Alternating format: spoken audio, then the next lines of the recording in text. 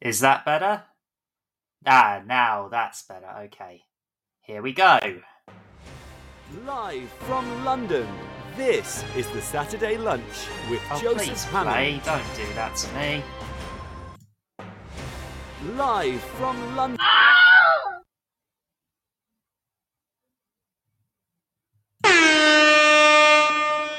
Oh, unless I can't hear myself for some reason. Apologies, everybody. Let me just try this. Oh, that would be why. There we go. Live from London, this is the Saturday Lunch with Joseph Hammond. I'm trying a new setup, that's why that happened, and I have lots of external audio equalizers and things, and the audio is coming out of my microphone, so yay, that happened. Great start to 2022. Anyway, no, we've got a great show coming up. I'll tell you all about it after the intro. Live from London, this is the Saturday Lunch with Joseph Hammond on Teachers Talk Radio. Tune in live at ttradio.org, or to join in the conversation, download the Podbean app and search Teachers Talk Radio. Follow the hashtag TTRadio. Tune in, talk it out with Teachers Talk Radio. Oh dear. So, yeah, I guess that's one of the problems with having some advanced gear like I do, is that sometimes it can be so advanced it does things automatically that you don't intend for it to do. And my microphone can also double as an audio output as well. It's a Blue Yeti X. It's a really good quality microphone. But anyway, so yeah, that happened. So yeah, you might notice a bit of a difference in the sound today, because hopefully for the better, because I'm trying out a new setup. Because my I've got two laptops. I've got a MacBook Pro and I've got a gaming laptop from PC Specialist. And my gaming laptop has a fan that is very, very loud. And unfortunately, because my microphone can be very sensitive, it picks it up. So, sound this brill, Joe. Okay, excellent. Thanks for clarifying that, Tom.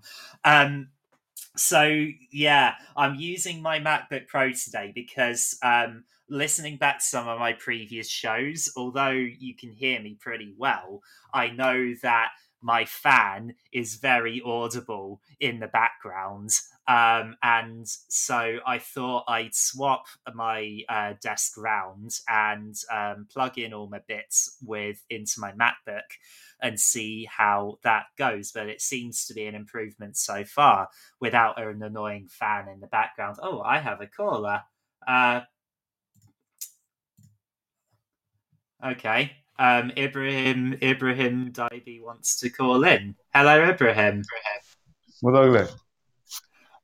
Okay, what can I do for you?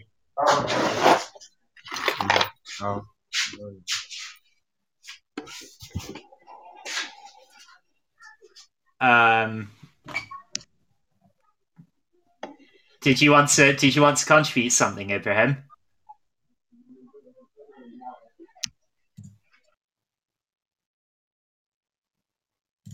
Okay.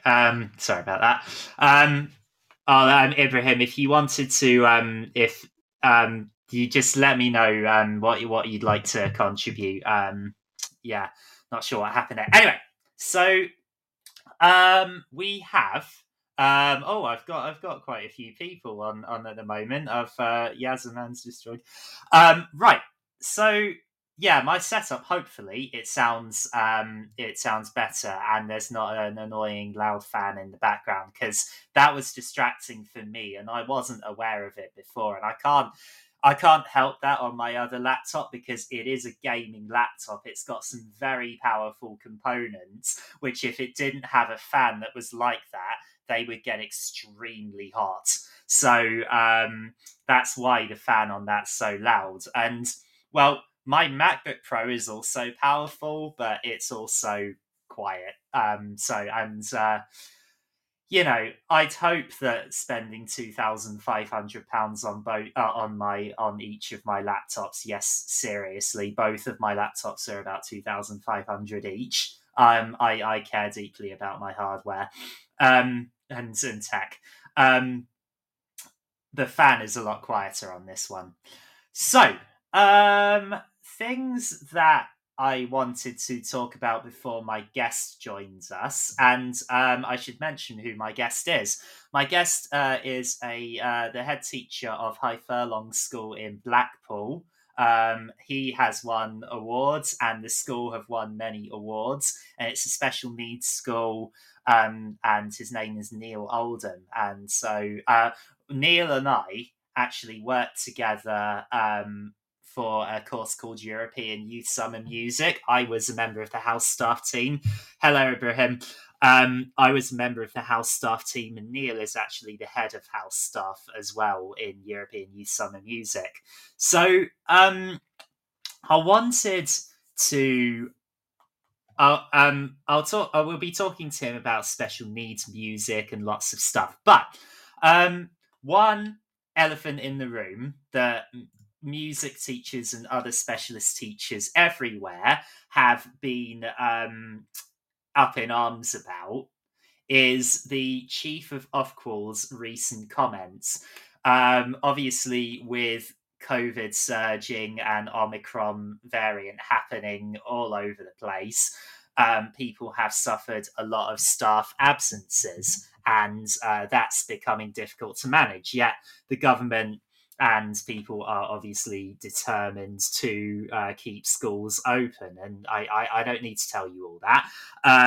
But one thing that sort of hits hard, if you are a specialist teacher like me, is that there's a lot of is that the Ofqual chief decided to make a comment suggesting that when you have staff absences, that teachers of arts and humanities and so-called non-core subjects should be redeployed, and those subjects should be scrapped if necessary, so that schools can stay open and people can carry on with the core subjects. Of course, this is absolutely outrageous, and music teachers everywhere have all been up in arms about the whole thing. And I don't need to be honest, I don't want to give this guy power over me. So I'm not going to do a massive rant about how those comments are absolutely outrageous, because I don't want to give people like that power over me. I'm not going to let people dictate to me how important my subjects are. And I'm not going to let people dictate to me how,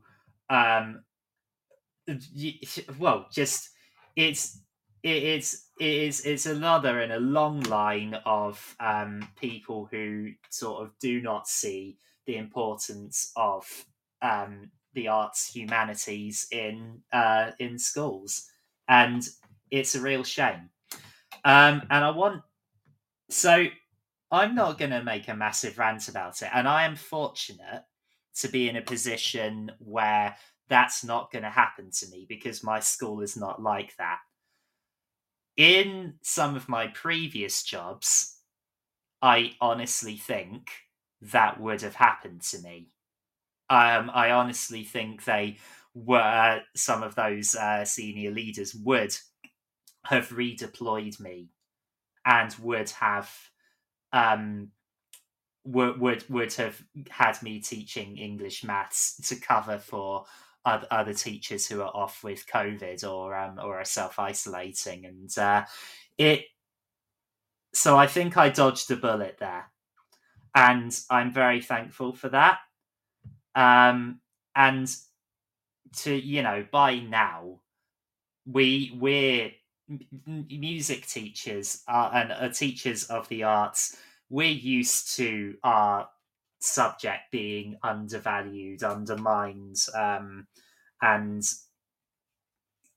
taking less importance over the core subjects. And it's a real shame. We're kind of used to it by now. We will keep fighting the good fight, though.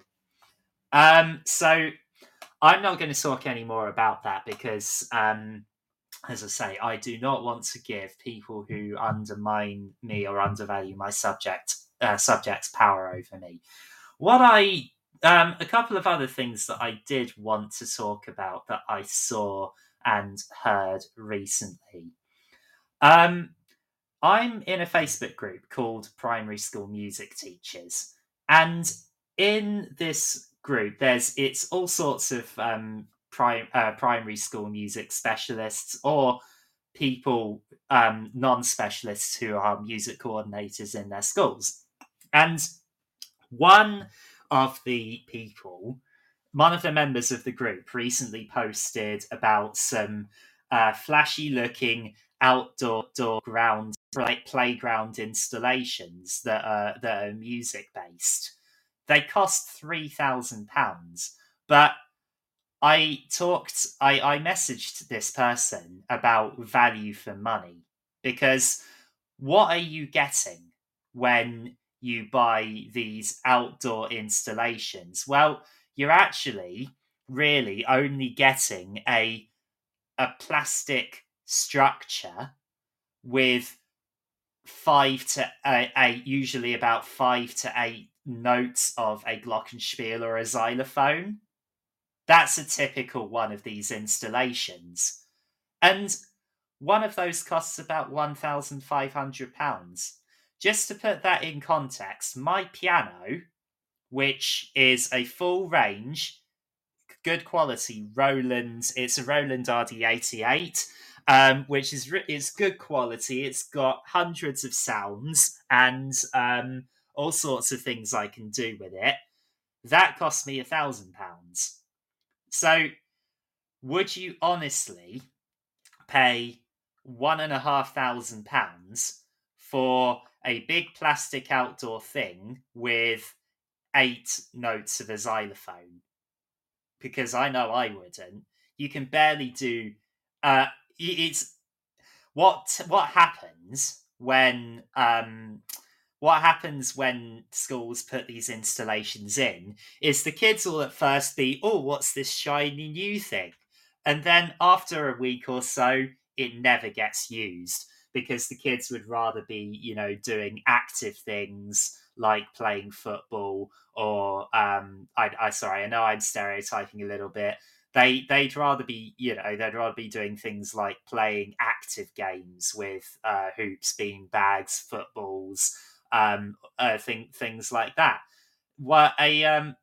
Now you could argue that if you restrict things, then being creative with them is a way of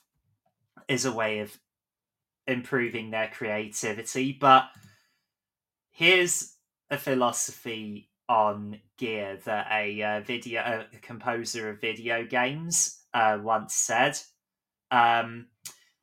He said that if you get a piece of equipment and your mind starts racing with ideas with this, I could do so much with this. This sounds amazing. I could do loads of experiments with it and I could get loads of good stuff going. Then it's worth the money. Now, this is a composer and producer that said this. But he said, if it's a piece of equipment that is expensive and you think, oh, if I spent a bit of time with this, maybe I could do some creative things with it. It's less worth it. So when you're thinking of equipment purchases that are good value for money, and I've seen this a lot at the BET show, which is the education technology show. I will be attending if it goes ahead in March. It was supposed to be in January, but it's delayed to March. I will be looking at how and I've gotten better at this over the years. The first time I went to the BET show, I was kind of overwhelmed. It is a huge show, and oh, look at this shiny new piece of technology! Oh, look at this shiny new piece of technology! And so I grabbed everything I could. But I've gotten much better at looking at things and seeing, okay, is there depth to this? Is this good value for money? Are you going to purchase this and it's just going to be a novelty and it's going to be just something that you use once and then that's it? Or is it going to be something that you use consistently and you get a lot of depth out of it? And I had this last year with a couple of Lego purchases because we were looking at physical computing and we were looking at the Lego coding and education offerings that they have. And there was one suggestion that came up, but it was more of a commercial thing. And it was restricted to 5 things you could build with it. Now, that's not too bad, but once you've built those 5 things, there's no more depth to it. Unlike the ones we got were Lego Coding Express and Lego We Do. Coding Express is aimed at early years and maybe year ones, and Lego We Do is aimed at 7 to 12-year-olds or so. And there's all sorts, and the Lego education team, they will put lesson plans to go with it. So you can see the progression, you can see the concepts that they're teaching. Obviously, Lego Coding Express being aimed at early years is basic. However, it's a train set and you can control it with iPads via Bluetooth. And when you put certain coloured bricks down and the train goes over those coloured bricks, certain things happen. So, and actually, with early years and children and their younger children and their imaginations, there can be a surprising amount of depth that goes with that. And with Lego We Do, then you can get some more advanced programming concepts, but then the next level up from that, I can't remember the name of the next level up from that, but the most advanced one they do is Mindstorms. And with Lego Mindstorms, you've got an entire programming kit. And there's so much depth with that. So when you're thinking of purchasing equipment, then just think about the value for money. Is it a shiny thing that's going to be accessed once and then never again? Or does it have real depth to it? And I've gotten much better at this in all the years going to the BET show and the Music and Drama Education Expo. I've gotten better at doing that. And going back to my previous point for those that just joined us, I see Neil's joined us. Hey, Neil. I wanted... So, where was I? Yeah, so I said to the lady that posted this thing on Facebook about, look at this outdoor installation, is it worth it? And I said, no, think of it this way. My piano cost as much as the ones that you're looking at. And for the amount you're looking to spend, which is 3,000, you could actually get a top of the range digital piano. And like a Nord Stage. And Nord Stage pianos are the best of the best. And you could get one of those, and that's infinitely more value for money than some outdoor installations that, are going to be accessed once and then never again. So that is what I so that was my thoughts on that. So I've talked a bit about the Ofcall Chief's comments. I've talked a bit about value for money for instruments. The last two things I wanted to talk about, I found something that I wish had existed sooner, and also that I wish existed at times when I was struggling. I found something called the Autistic School Staff Project. Now, those that have listened to my show fairly regularly know that I am on the autistic spectrum. And those that know me well will also know that I am on the autistic spectrum. And I wish that something like that existed sooner. It was founded in 2019. And yeah, just having something there that acknowledges that there are school staff who are on the spectrum, probably more than we realize, that means a lot. And they've got some great research. And I downloaded one of their resources, which is a leaflet on working with school staff on the spectrum, adjustments that need to be made, and the kinds of things that they can offer schools if supported properly. And I've been lucky and unlucky. I've had staff that I've had school staff, and I've had schools that have really supported me, and I've had those that sadly haven't. But yeah, so it says on the website it aims to understand better the experiences, needs, and strengths of autistic education staff in a range of roles in schools.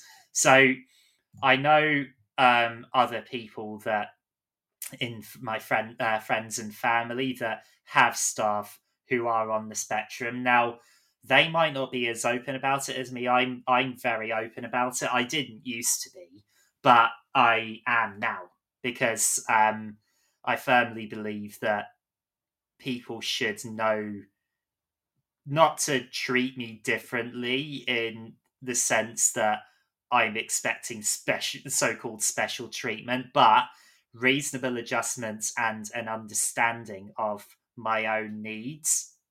I really appreciate it when that does happen. And I guess, yeah, when there's several examples of when people do feel properly supported and understood, then they do thrive. And that's the case with anybody. And I was delighted to see that one of the members of staff of the Autistic School Staff Project is actually a music teacher who runs her own piano teaching business. So that was really cool. So the last thing I wanted to talk about before I take an ad break is I wanted to talk about one of my favorite blogs, and my favorite bloggers posted something really interesting. I'm talking about Chris Bonello, and Chris writes for the blog Autistic Not Weird. I am determined to get him on my show sometime, but he made a post that was really interesting. And this is related to a mainstream school. And we're not sure if this girl was neurodivergent, but the story was still interesting. And it reads the following. I was watching my class take part in a PE lesson led by an external sports teacher, which involved teamwork among the whole class. 31 children in a mainstream primary school. One activity involved standing in a circle and walking around in that circle together while passing a football through their legs to the next person. There was this one boy, who I'll pretend his name was James, who kept dropping the ball.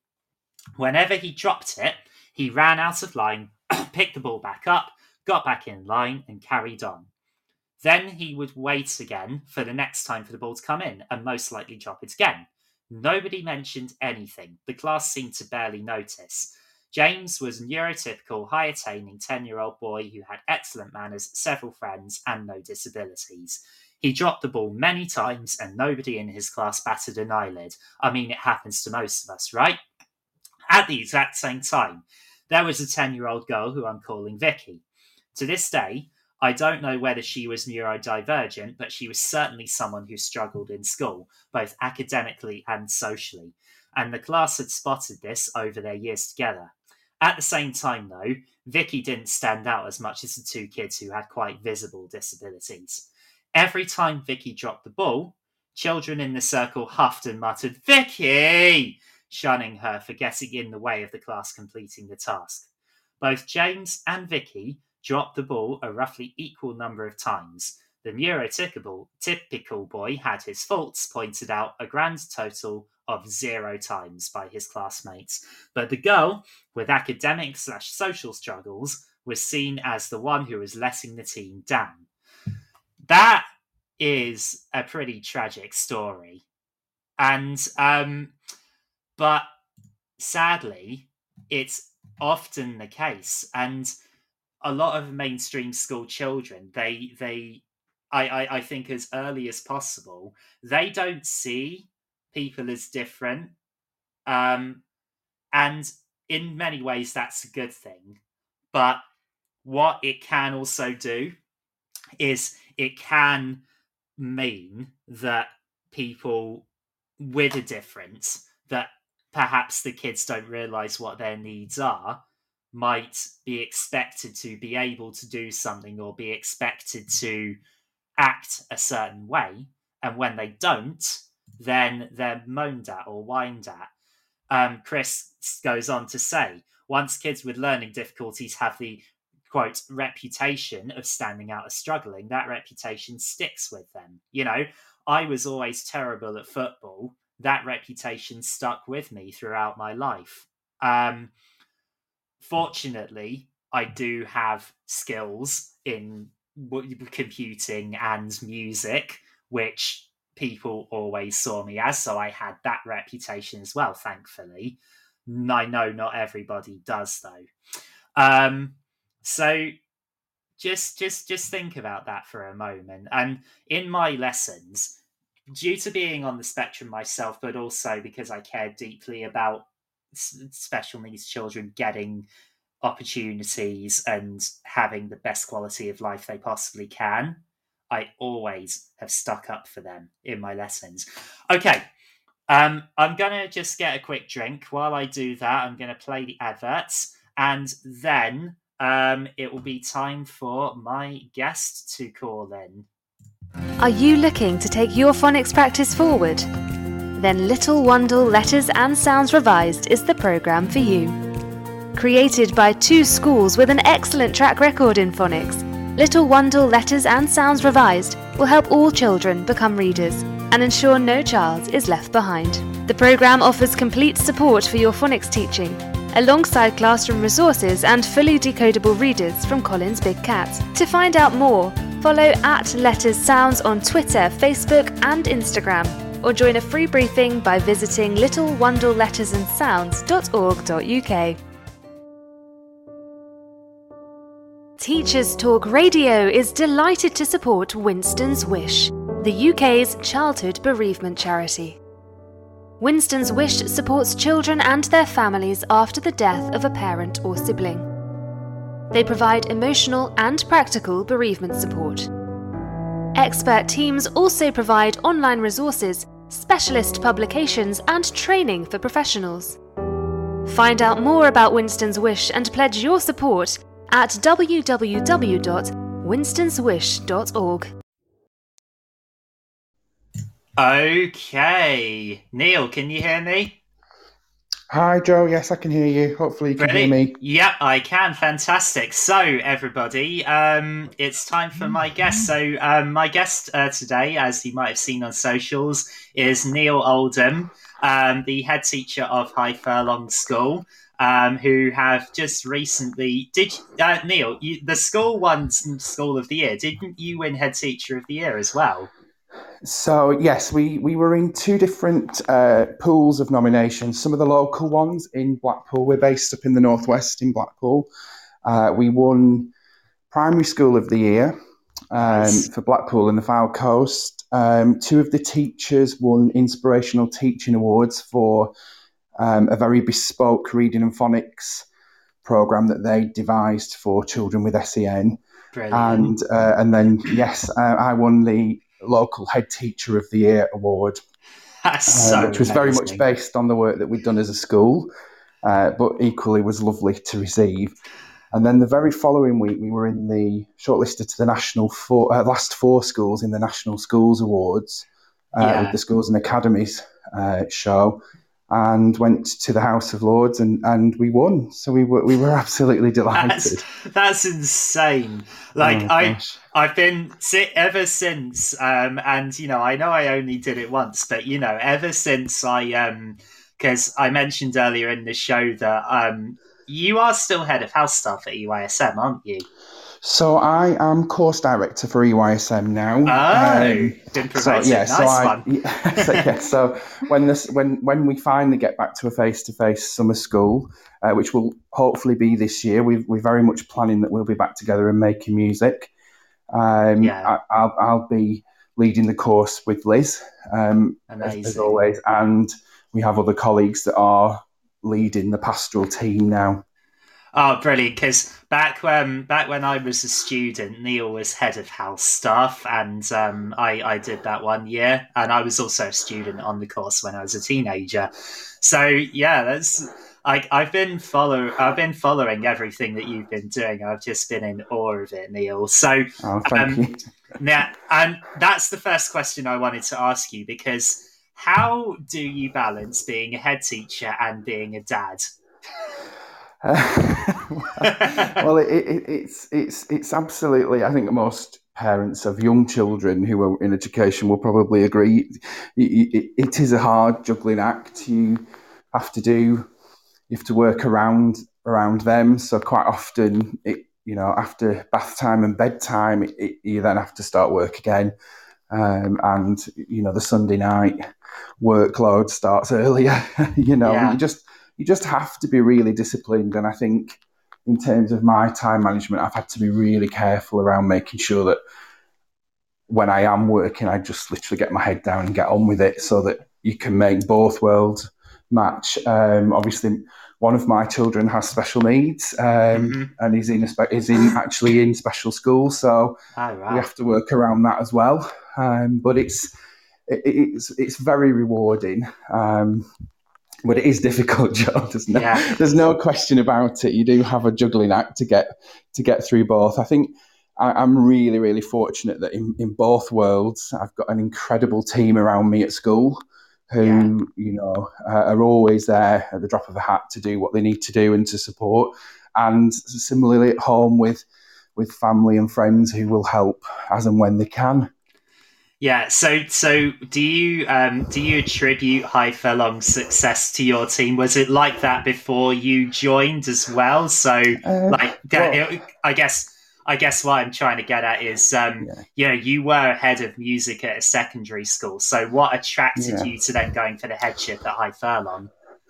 Well, yes, absolutely. I did 19 years in mainstream secondary.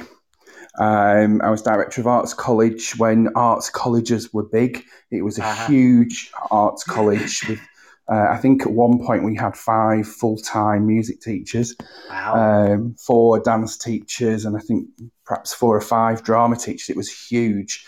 But of course, then we could see the landscape of specialist schools was changing. I had the opportunity to become an assistant head in pastoral and safeguarding and become the DSL. And then from that, I was able to become a SENCO and do the SENCO training. So I'd spent 6 or 7 years in mainstream as a SENCO. Wow. I was co-located with High Furlong, so I knew the school. And when the post came up and I was appointed as the head teacher at High Furlong, I went in really with 2 colleagues who were already in the school as assistant heads, who had been in the school for a lot of years, had the most incredible wealth of experience and knowledge. I had Joanne, who was an assistant head in the senior part of the school, who was, all about work-related learning, preparation for adulthood, enterprise-type, employment-based learning.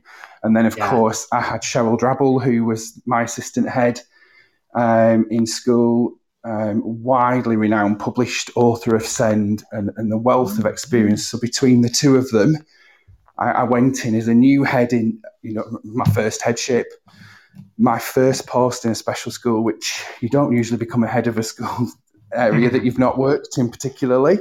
But I had those two mentors and team members with me, and now they've both gone on to their retirement.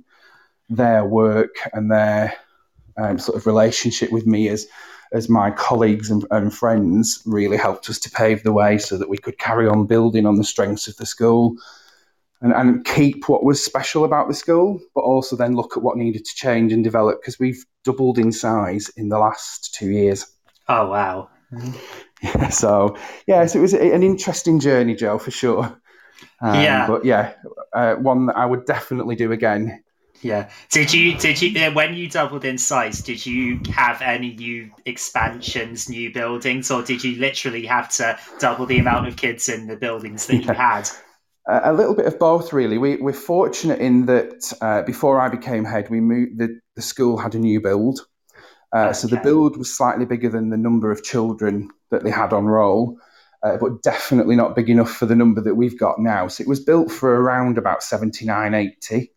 We now have 112. So we've had to have we had a new classroom build. We've had some external buildings put in the grounds for various parts of the curriculum. And we are at a stage really where as a school we will love to build more, and that's something that we're looking at and discussing so that we can continue to grow and offer that outstanding education for children that need it in our area. Yeah, because after I graduated from the Guildhall, I did do some volunteering with the local special school to Bushy and Watford called Breakspear School, and if you get it right, it's super rewarding, and I know that from a volunteer's perspective. So being a head teacher of it and overseeing it all and seeing that children who really have a lot of complex needs have come on, that just must be, although stressful, one of the best feelings ever.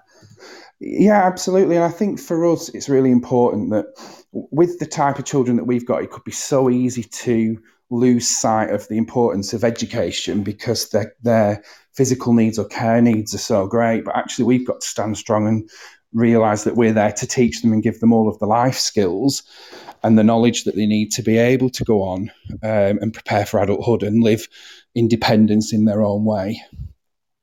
Yeah. So now I wanted to ask you, because if you may remember, Neil, I'm very much into my technology and very nerdy and that stuff. I wanted to, what kinds of tech do you have at High Furlong to support your pupils? Well, I mean, we're the only special school, I think, nationally that are working with the DFE on the demonstrator programme for EdTech. Nice. So some of our children communicate through eye gaze technology, so they can use their eyesight, point to symbols on a screen, and be able to communicate.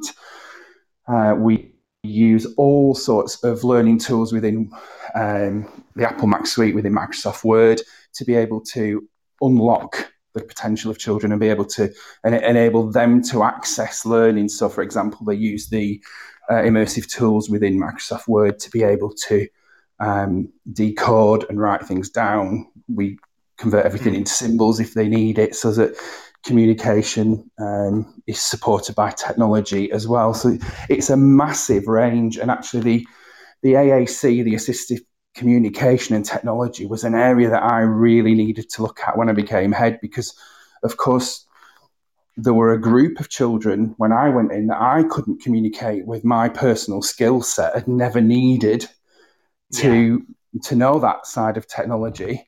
So I had to go away and learn that. And I remember before the interviews going and spending a few days in a different special school to try and get my head around how we communicate with these children. And actually, once you are familiar with that, there are no barriers. It is incredible. And I think through the opportunity that demonstrator status has been able to give to us is that we've supported so many colleagues in the mainstream sector so that they can support children that are in mainstream with SEN to be able to access the curriculum. And they've learned so much about those children and about what their true potential is by doing that. It's been really, really rewarding. That sounds amazing. And because from what I've lost my train of thought. So I remember from when I was a teaching assistant at a special school. We used PECS. Do you use that at High Furlong as well? Yeah, we use the full range of high tech and low tech solutions. So PECS, symbols, we use a lot of Boardmaker, the full range really. There's no one set of tools that works for every child, so we have to have that full range. So yeah, we have so many different versions, and I think one of the key things for us is that it's not just about the teachers being skilled in those. We've got probably about 4/5 of the workforce at High Furlong are associate staff. Nice. And the skill and knowledge that those associate staff hold, not just about the children, but about the ways that they can put things in place and strategies to help them communicate and to learn and to answer and just to be able to say, how they're feeling. All of those things come from the associate staff as much as the teaching staff. Yeah. I remembered what I was going to say before because, correct me if I'm wrong, but from when I joined this was Colnbrook School in Watford. I worked there for about a year and a half, and other people there were saying that there's a move towards, because the pupil numbers are expanding, a lot of children with perhaps what would be considered, quote, moderate learning difficulties are being more included in mainstream, and therefore Colnbrook was before a moderate learning difficulties school, and Breakspear was the SLD school. So is that kind of happening with you guys? Are perhaps mainstream schools trying to include more MLD pupils, and then you guys are becoming mostly an SLD school?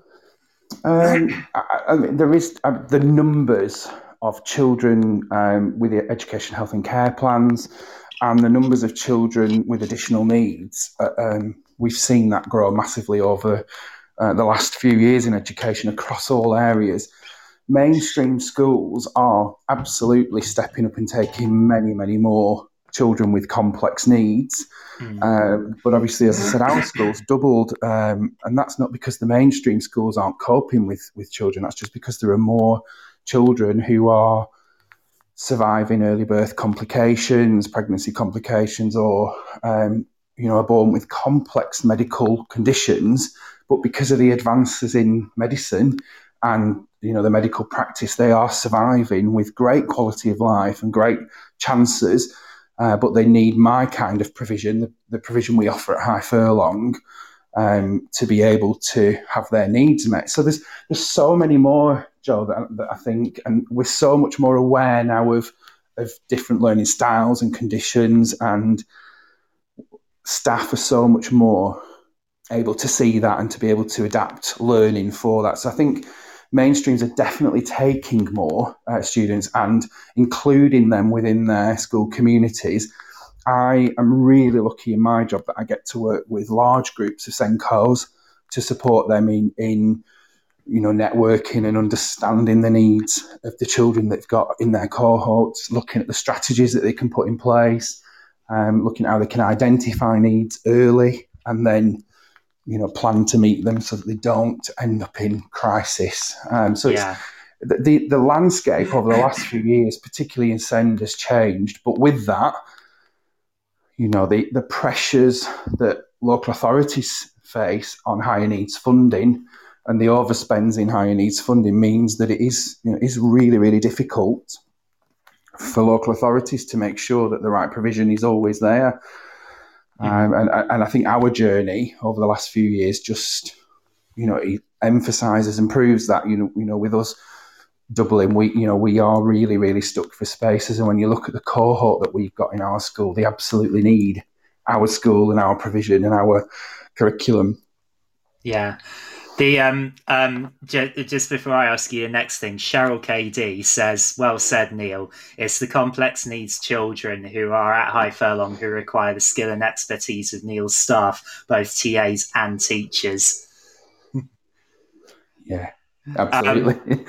There is so much demand for our kind of provision, and when so many parents would love their children, they would love their children to be able to just go to the same school as their siblings and be part of that. But they do need specialist facilities and specialist trained staff, and they need the peace of mind that we're so lucky that we still have great working relationships with the NHS. We've got, we can have up to 10 NHS staff in school at any one day. Nice. Across nursing, occupational health, physio, hydro, sensory diets. It's all in our buildings, so it's just the most incredible place to be if you've got those needs. And I know from my own son, we were told my son would really struggle to walk, he would really struggle to communicate, and if you could see this 5-year-old now, having had 2.5 years of that specialist intervention, you wouldn't believe you were talking about the same child, Joe. So it's absolutely right. Yeah. And we do need that. Yeah, I guess, you should, I guess what we can take for this is, you should never, you should never dismiss a child as, not having the potential that they do have if you have a determined team or determined people to help that person thrive. But you should never dismiss them at all. Yeah, absolutely. One of the things that we've done recently with the reading and phonics is we've now got ways of teaching and assessing children in reading who are non-verbal. So you would never really know whether they could read it or understand, comprehend the text that's in front of them. But with the sort of combination of, the expert teaching and the amazing technology that we've got to our hands, we've now got non-verbal children who are reading and using their devices to show that they're reading. And all of a sudden you think, actually, these children can do so much more than perhaps we originally thought. The knock-on side to that then is that we then support the parents and the team around that child to understand that actually this child knows much more and can comprehend much more than we think, and show them how to be able to use the technology to do it. So it's if they weren't in that kind of setting where that was available, they just, their potential would not be discovered and unlocked, and I think that's really important. It's and going back to you training up the Senkos, it does sound like Blackpool has a really tight and supportive community. Would you say that's the case? Yeah, I mean, I am one of the proudest things for me around winning the best school of the year was being able to bring that back to Blackpool, because I think in areas like Blackpool in the Northwest, we're not always known for excellence and for high standards. The schools that I work with and support are incredible. They do so much, and the network around SEN is brilliant. They do so much to try and meet the needs, and we've got high volumes of needs in that area. That we're not talking about schools with really low percentages of children with additional needs on their cohorts. We're talking about schools that have got lots and lots and lots of complex additional needs, and we've got around about 600 children in Blackpool in specialist places. It's huge. So we've we've 4 special schools. 3 are very big and 1 very small special school. So I think it's been incredible that provision is there. But even with such a massive provision, there's still more needs than the provision that's available. So we are working really hard with that. But yeah, I love supporting them. I love my time with the Senkos. Nothing seems to be too much for them. They're always very much cup half full, and what can we do? And I think that's really important. Because one of the things that I do like to do on this show is, being a music specialist and a computer nerd and tech specialist, but also having special needs myself, I really want to promote in education the kinds of things that are perhaps not given the attention they deserve. And you say Blackpool isn't always well known for having high standards, but there's 2 people that I've had on the show that prove that wrong. You're one of them, and Dave McPartlin's the other at Flakefleet, because I love Flakefleet Primary as well. Dave's a good friend. He does a great job over there. I mean, they're obviously Fleetwood, but only minutes down the road. Yeah. I've had Dave on the show, and he was brilliant as well.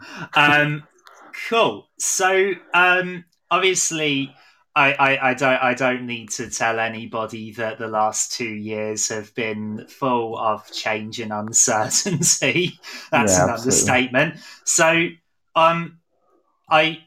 how have you prepared, and your team prepared, your students for kind of the fact that, and we can probably talk for hours about how, the sudden changes the government have made have been really unhelpful to everybody, but especially for those who are neurodivergent, where change and being out of routine is a huge struggle. So how have you and your team prepared your students for things like that? Well, I think, Joe, for us, obviously, as a special school, all our children have education, health and care plans. So we were pretty much left with the mandate of you're open and you carry on. Oh, right. So a lot of our children were in with us. And it was a bit strange, really, because obviously we had all of the extra restrictions and measures in place to safeguard the school from COVID, but we were in and carrying on as normal, and we had bubbles, really strict bubbles for quite a long time, but the children were in. So I think for a lot of them, that made, that was really important because they weren't necessarily affected, but we did have within that a large group of children that weren't able to come in, the clinically extremely vulnerable ones. They were at home shielding, but they were dialing into the class with their parents and sitting in their seat, but as an iPad. They were going out, at break time with their friends and with the staff that support them, and they were still socialising, albeit remotely.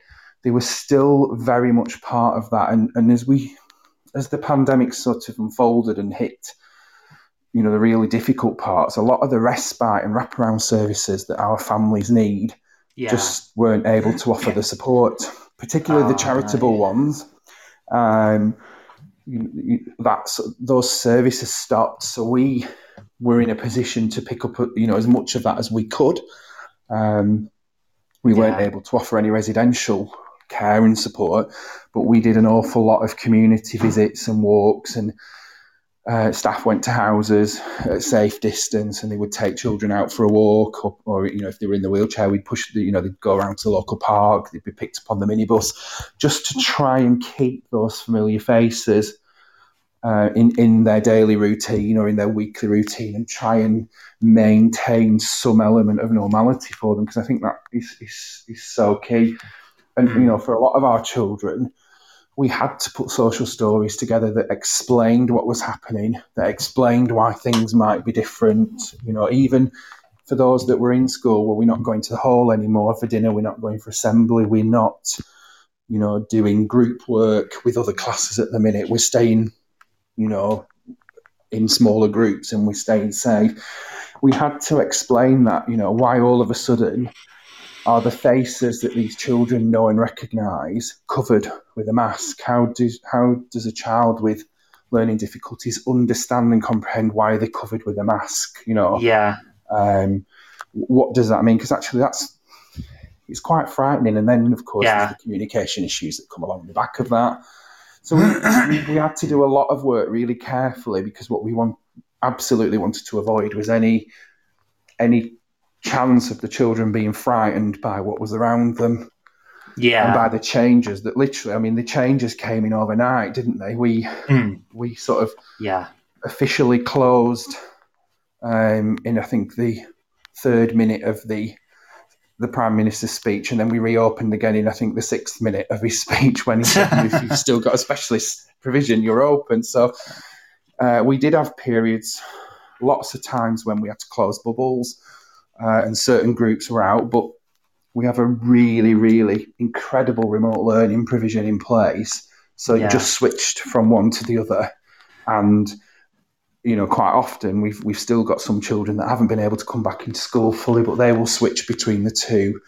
And that blended learning has been key for our children and for us. Yeah, because one of that really struck a chord with me when you said, children being afraid of everything that's around them. And sadly, that has happened to one of my own students at my school. Now, I don't know if you've been following where I'm working at the moment, but Liberty Woodland School, my school, everything is 100% outdoors, and we've got 3 acres of National Trust land, and we're very forest school focused, and it's brilliant. I love it there. But yeah, we've got one child who's on the spectrum, he's the lone child who wears a mask and keeps his social distance, because he's been conditioned to fear COVID and therefore fear being around other people. And that, it makes me sad seeing that. So, we could go on for hours about how the government's handling of all of it's been an absolute catastrophe. But I don't want this show to be massively negative. So no, absolutely. So now, we're both musicians, so I've got to ask you some of the things that you do musically at High Furlong. Yeah, obviously we have as head, I don't do enough music. It's one of I keep thinking, oh gosh, I want to do more. And we'd built up some really good music, and then the pandemic sort of hit. But we have still got a lovely choir. We've got a samba band. Nice. We've got a fantastic relationship with the Music Education Hub, and they come in and do lots and lots of fantastic work with the children, right from exploring sounds and timbres right up to being able to, to play ukulele. We've got some groups, so we've got the full range of sort of experiences. When I first started at the school, we had a boy in Key Stage 4 at the time who was on the autistic spectrum, and he was a really, really talented pianist. Nice. I came into the school and I was like, I'd love to hear you play. Let's, play something for me on the piano. And he said, we don't have one. So I was like, we'll sort that. So actually, in the summer, before I started, I got a removals firm I had an upright piano in the house, an extra piano. So we moved that into the school, and actually that was so good having that there. We've now got 4 pianos, and it's not unusual for children to be around the piano, for children to be near a piano and playing, and they use that very much for their own mental well-being and for their, as a calming strategy for some of the children. They love it when you play, absolutely love it when you play. And I know the feeling. Love to sing. Our children absolutely love to sing and get around the piano. And we were able to we've still done all our shows.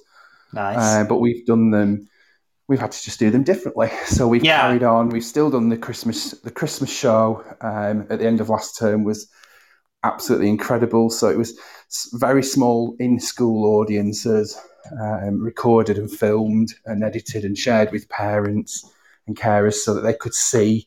And it's just, we just have to do it differently, Joe. Yeah. But what you have to do is not use it as an excuse and say, well, oh, we can't do it now because of the pandemic. We just have to say, right, exactly. we might not have been able to do it how we did.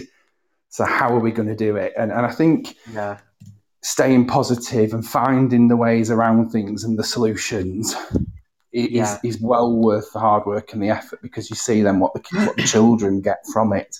And that's exactly what we've been doing at Liberty Woodlands School. Yeah. It's always been one of the most depressing things that I've seen on social media has been when schools have been saying, oh, my school are banned from singing now. They're not allowed to sing. And I just put my head in my hands and think, that's so sad that happens. Now, I mean, we didn't do it for a while. Some of the things had to stop when they were in bubbles. We just had to do it. As I say, you've just got to do it differently, because you can't tell somebody who, if it's in their DNA that they can't sing or that they can't do this or they can't play that. You just have to make it work differently. Yeah. I'm a very strong believer in that. I've got to ask, since you said you got removals to move the piano, did you? Because one of the things I remember from being house staff on EYSM is when eight of us tried to move the piano across the school site. Do you remember that? I remember that well. Yeah, we were all trying. It used to be every year at the old campus, but we've moved homes now, so we're now at St Catherine's in Bramley, and we definitely don't move their pianos. We don't need to. They've got wonderful facilities for us. So, but I remember moving an upright piano across a quad. But my days of physically moving pianos, Joe, are done. Yes, just get Gideon to do that. Yes, he's got the strength. So yeah, that was fun. Right, what? I've got one more thing I wanted to ask you, and that's about. So, tell us about receiving the awards. So, Laughology and the National School Awards. What was that experience like for you and your team? Well, I mean, the first one was the Laughology Award, the UK's Happiest School. We were actually nominated by Flake Fleet for that. So we won it the year after Flake Fleet. Yes, Dave. And we went to London. A team of us went to London. Very much just thrilled that we'd been shortlisted and we were awarded the Happiest School. And I think that was really a turning point for us as a school, because it was kind of the validation that yes, we're doing the right things. We're trying hard. We're a good team. The Laughology, the Happiness Awards really, really took into account the work at all levels. It wasn't about, an amazing senior leadership team or about, wonderful teaching. It was about every single thing that happened in the school. So it validated everybody, and it really brought us together as a school family. And I think that for me as head, that was really, really important. We'd done a lot of work, myself, Joanne and Cheryl as a team, and with the other senior leaders around, we'd done a lot of work around bringing the different parts of the school together. So it was brilliant. And then, of course, we were actually nominated into the 2020 School of the Year Awards, but of course they didn't run. Yeah. So what they then did was the nominations opened for 2021, and they pooled both sets of nominations, if you will, and then did the ceremony in early December last year. So when we got the message in the inbox saying that we'd been shortlisted and that we were the last 4 schools nationally, it was a complete surprise to us, because we had no idea that we'd been nominated for this award at all. So we just had no idea. And actually, it was only by chance that Cheryl had checked her old sort of school email and kept in touch with us and said, this has come through, you need to look at it. So, and then when we did some digging, we found out that obviously Cheryl had nominated us on her retirement and nominated the school for the work that they were doing. So we got to the last 4. They published the other 3 schools' details that we were up against, and we were sort of saying, we've done so well to get into this category, and to be nominated and shortlisted. So we went very much again with the idea that we felt that we'd achieved so much just going and being in the last 4. And then when they announced the winner, we just sort of looked a little bit, I guess, dumbstruck. We were we was like, did they say us? And it was just wonderful. And again, it's not just for the school.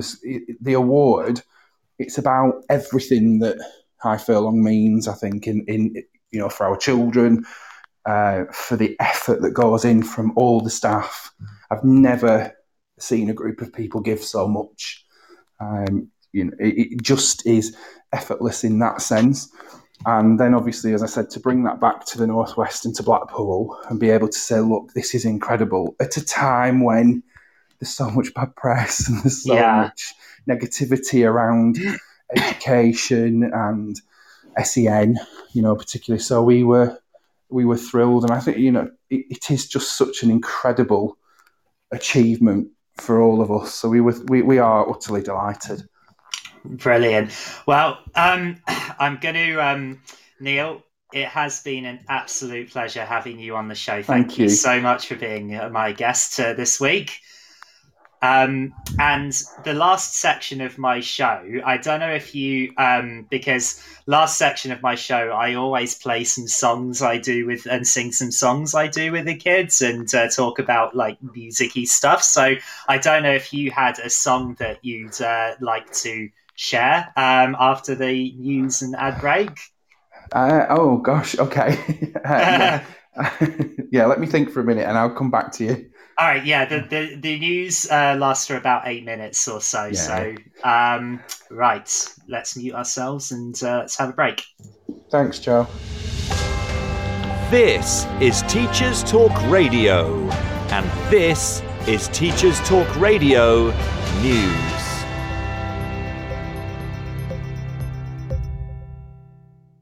Following extensive research into the importance of the early years, Oxford University has involved nearly 4,000 children from across the UK in 3 specially developed science lessons.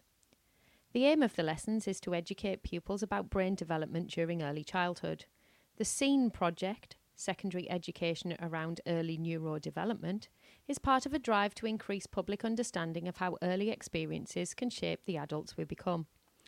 Dr. Elizabeth Rapper, Senior Scientist at University of Oxford, comments on the university website, "In the same way that we teach children about the risks of smoking or poor diet, children also need to know about why experiences in our early childhood years are so important for later health. Just 1 in 4 adults recognise the importance of the first 5 years of life for providing lifelong health and happiness."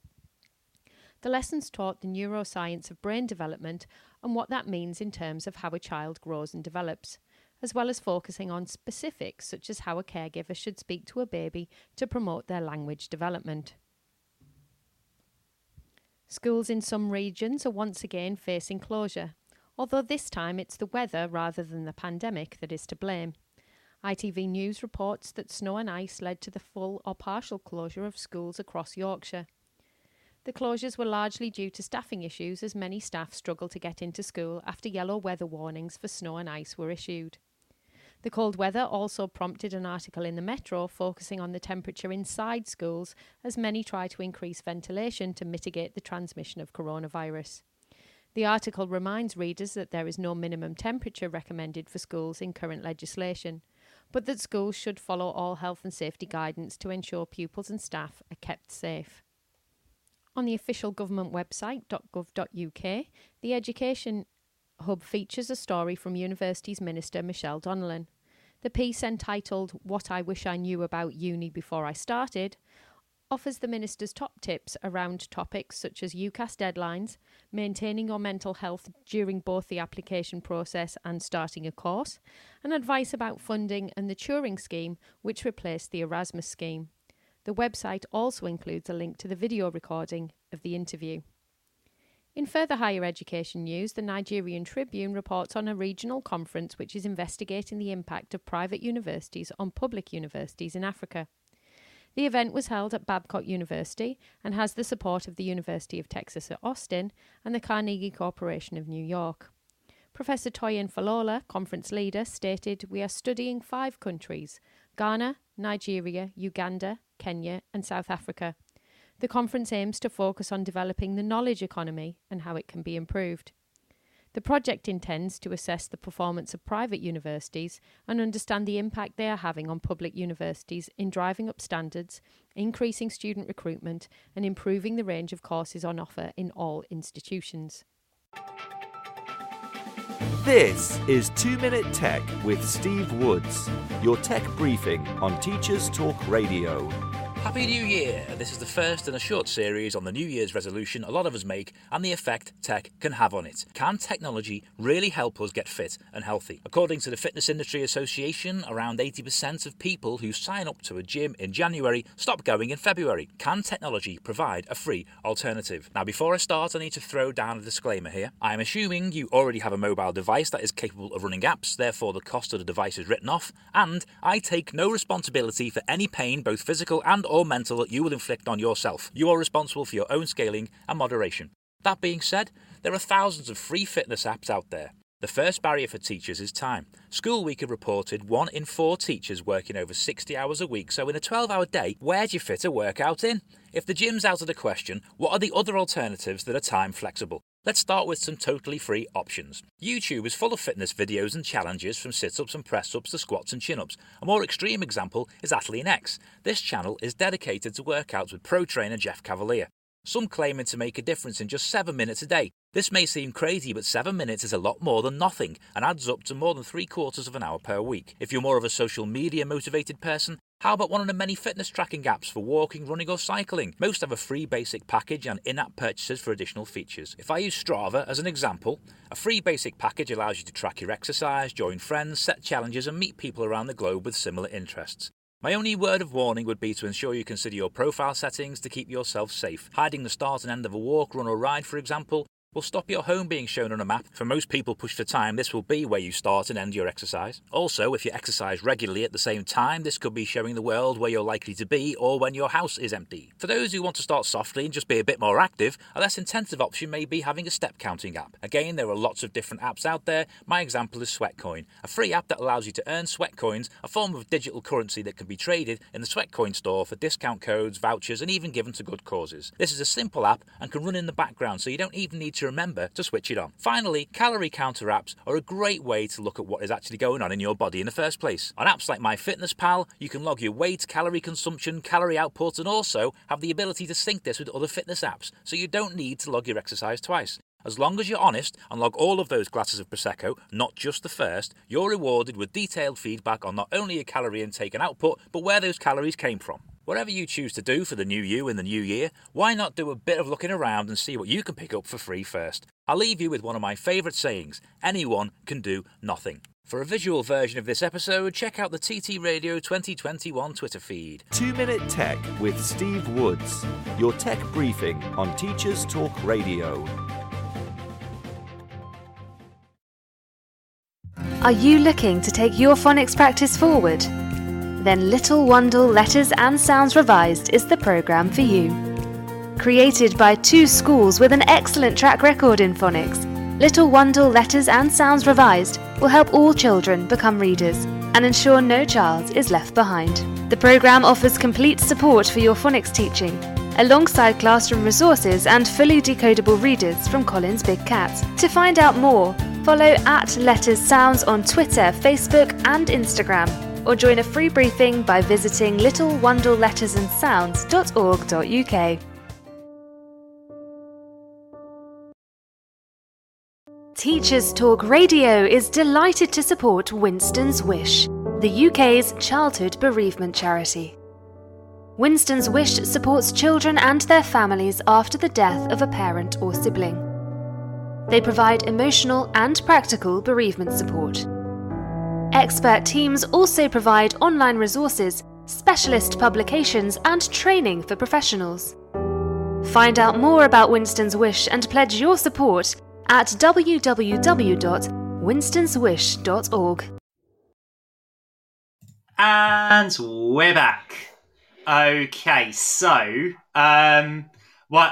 Neil, what I meant by the songs is what I do. I've got my piano by my side, by my desk. Okay. So are you on your phone or a tablet? I'm on my phone. Yeah. What I meant was, have you got a song you could play and sing to us? Oh my goodness, Joe! Nobody wants to hear that. Goodness me. That's what I'm going to do now. That's I'll let you do that. Okay, cool. Well, it's been an absolute pleasure having you as a guest, Neil. Thank you so thank much, you Joe. so much. Cool. So, first song of the first song I'm going to play is there's this eco choir that I'm a big fan of called SOS from the Kids. We were talking about Dave McPartlin earlier. I had him on the show last year and he was on Britain's Got Talent, and so were SOS from the Kids. And they're an eco choir of all ages, from teenagers to younger kids.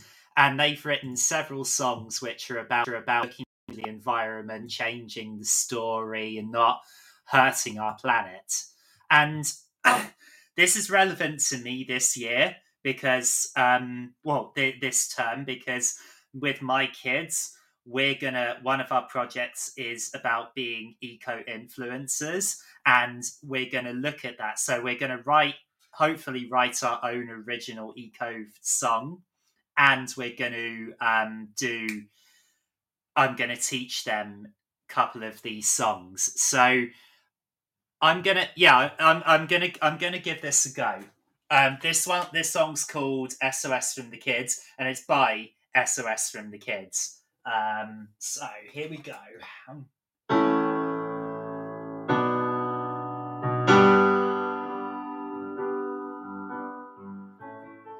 This is an SOS from the kids.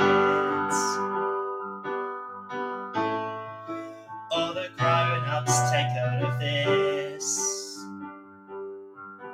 We're finding our voice, calling you out. You can leave the world in fire and drought. This is an SOS from the kids. Please change the story, rewrite the plot. This beautiful love cannot be lost. Stop hurting our planet like you don't care. There's only one world for us to share. This is an SOS from the kids. All the grown-ups take note of this. Wake up and see that you must make a change. The riches you seek will all be washed away. This is an SOS from the kids. Please change the story, rewrite the plot. This beautiful love cannot be lost. Stop hurting our planet like you don't care. There's only one world for us to share. So that's part of that song, SOS from the Kids. That's their title song, the first one they wrote. Then another song that I'm hopefully going to do with my own kids is called Stand as One. Bear in mind that the songs I'm playing you were written by a 12-year-old boy and his mum.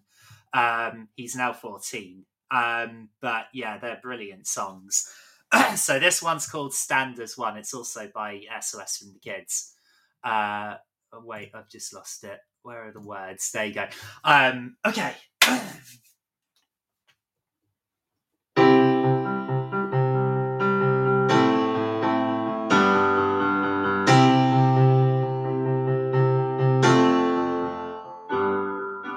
We're a generation trying to be heard. We fight with our voices, we fight with our words. There's a situation we Let's not hurt our planet anymore. It's a beautiful world that we're living in. We don't want to lose one more living thing. It's a beautiful world, but it needs our help. Let's stand as one. This fight is real. Help us help our planet heal.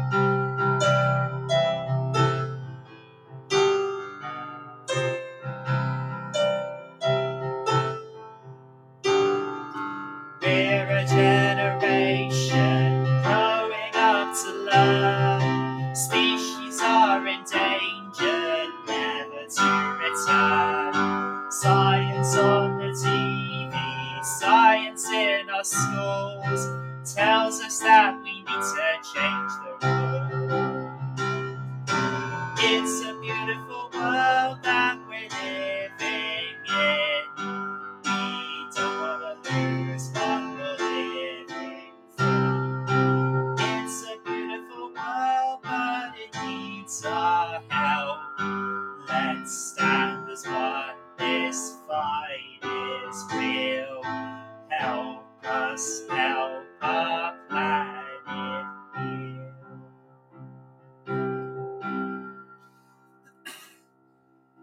So that was Stand as One by SOS from the Kids, and I'm hoping to be able to talk to the choir themselves, and how allow my kids to ask them, the kids in the choir, and Simeon, who's the leader of the choir, his mum, who they wrote the song together. I'm hoping that the kids will be able to ask them questions. So yeah, I wanted to share those songs with you. Go check them out. SOS from the Kids. They're brilliant. Now with my own singing teaching, one thing that I wanted to improve on is my Kadai ability. Now, if anyone listened to my show with Jimmy Rotherham last year, he's very much an expert in Kadai, and he talks a lot about this. But one of the things that Kadai does in terms of teaching pitch is rather than using the notes, so C, D, E, F, G, A, B, C, you use do, re, mi, fa, sol, la, ti, do, and the Kadai method uses that, or what we call the solfa, SOLFA. If we're doing do, re, mi, and I'm starting to use that to get the kids better at pitch matching and understanding and pitch distinction, things like that, then there's only one song really that you can introduce that with. Let's start at the very beginning. A very good place to start. When you sing, you begin with wow. I'm so sorry. I just sang completely the wrong word there. I can't do that with the Sound of Music. I can't get that wrong. Right, let's try that again. Let's start at the very beginning. A very good place to start. When you read, you begin with A, B, C. When you sing, you begin with do, re, mi, do, re, mi, do, re, mi. The first three notes just happen to be do, re, mi, do, re, mi, do, re, mi, fa, sol, la, ti. Let's see if I can make it easier. Do, a deer, a female deer. Re, a drop of golden sun. Mi, a name I call myself. Fa, a long, long way to run. Sa, a needle pulling thread. La, a note to follow. So, Ti, a drink with jam and bread. That'll bring us back to do, do, do, do, do. A deer, a female deer, ray, a drop of golden sun. Me, a name I call myself, far, a long way to run. So, a needle pulling thread, or a note to follow. So, tea, a drink with jam and bread, that'll bring us back to do. Do, re, mi, fa, sol, la, ti, do. And then you can do so much with that as well, especially in the bits when it goes later on. So, do, la, fa, mi, do, re. So, fa, la, fa, mi, do, re. And then with the words, when you know the notes to sing, you can sing most anything. There's all sorts of things you can do with that song. And then, of course, we can change it up when they go do, mi, fa, mi, so, re, fa, la, ti, etc. So, yeah, bit of Sound of Music for you. Right. I normally include at least one song that I do with early years. And so this one's about pirates. It's called A Pirate You Shall Be. It's by Tom Zender. I'm not sure if I've played this one before, but I fancy doing it.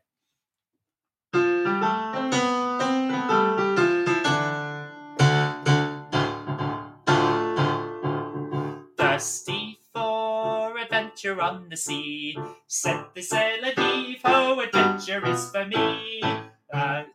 Searching for the treasure hidden well, on the secret treasure map, a tale I'll never tell. I'll say arr, windward orderly, hoist the Jolly Roger, and a pirate you shall be. Hey ho, windward orderly, hoist the Jolly Roger, and a pirate you shall be. X marks the spot, so dig, dig, dig. And then you get them doing a digging action here. X marks the spot, so dig, dig, dig. On the run, escape is what we'll do.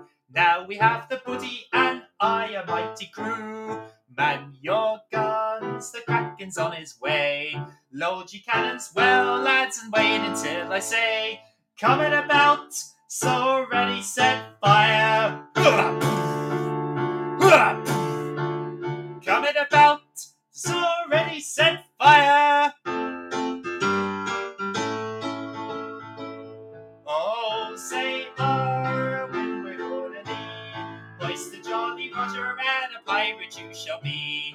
Hey, hey, ho, windward orderly, hoist the Jolly Roger, and a pirate you shall be. A pirate you shall be, and a pirate you shall be. Oh, a pirate you shall be.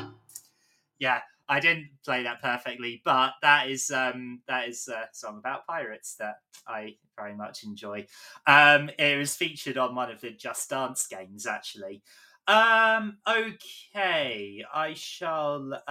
Actually, it's coming up to the end of my show, so I shall leave you with the verse of a song called "Bright Blue Sky." I can't remember if I've played this one before either, but it's one that I enjoy doing. So here we go.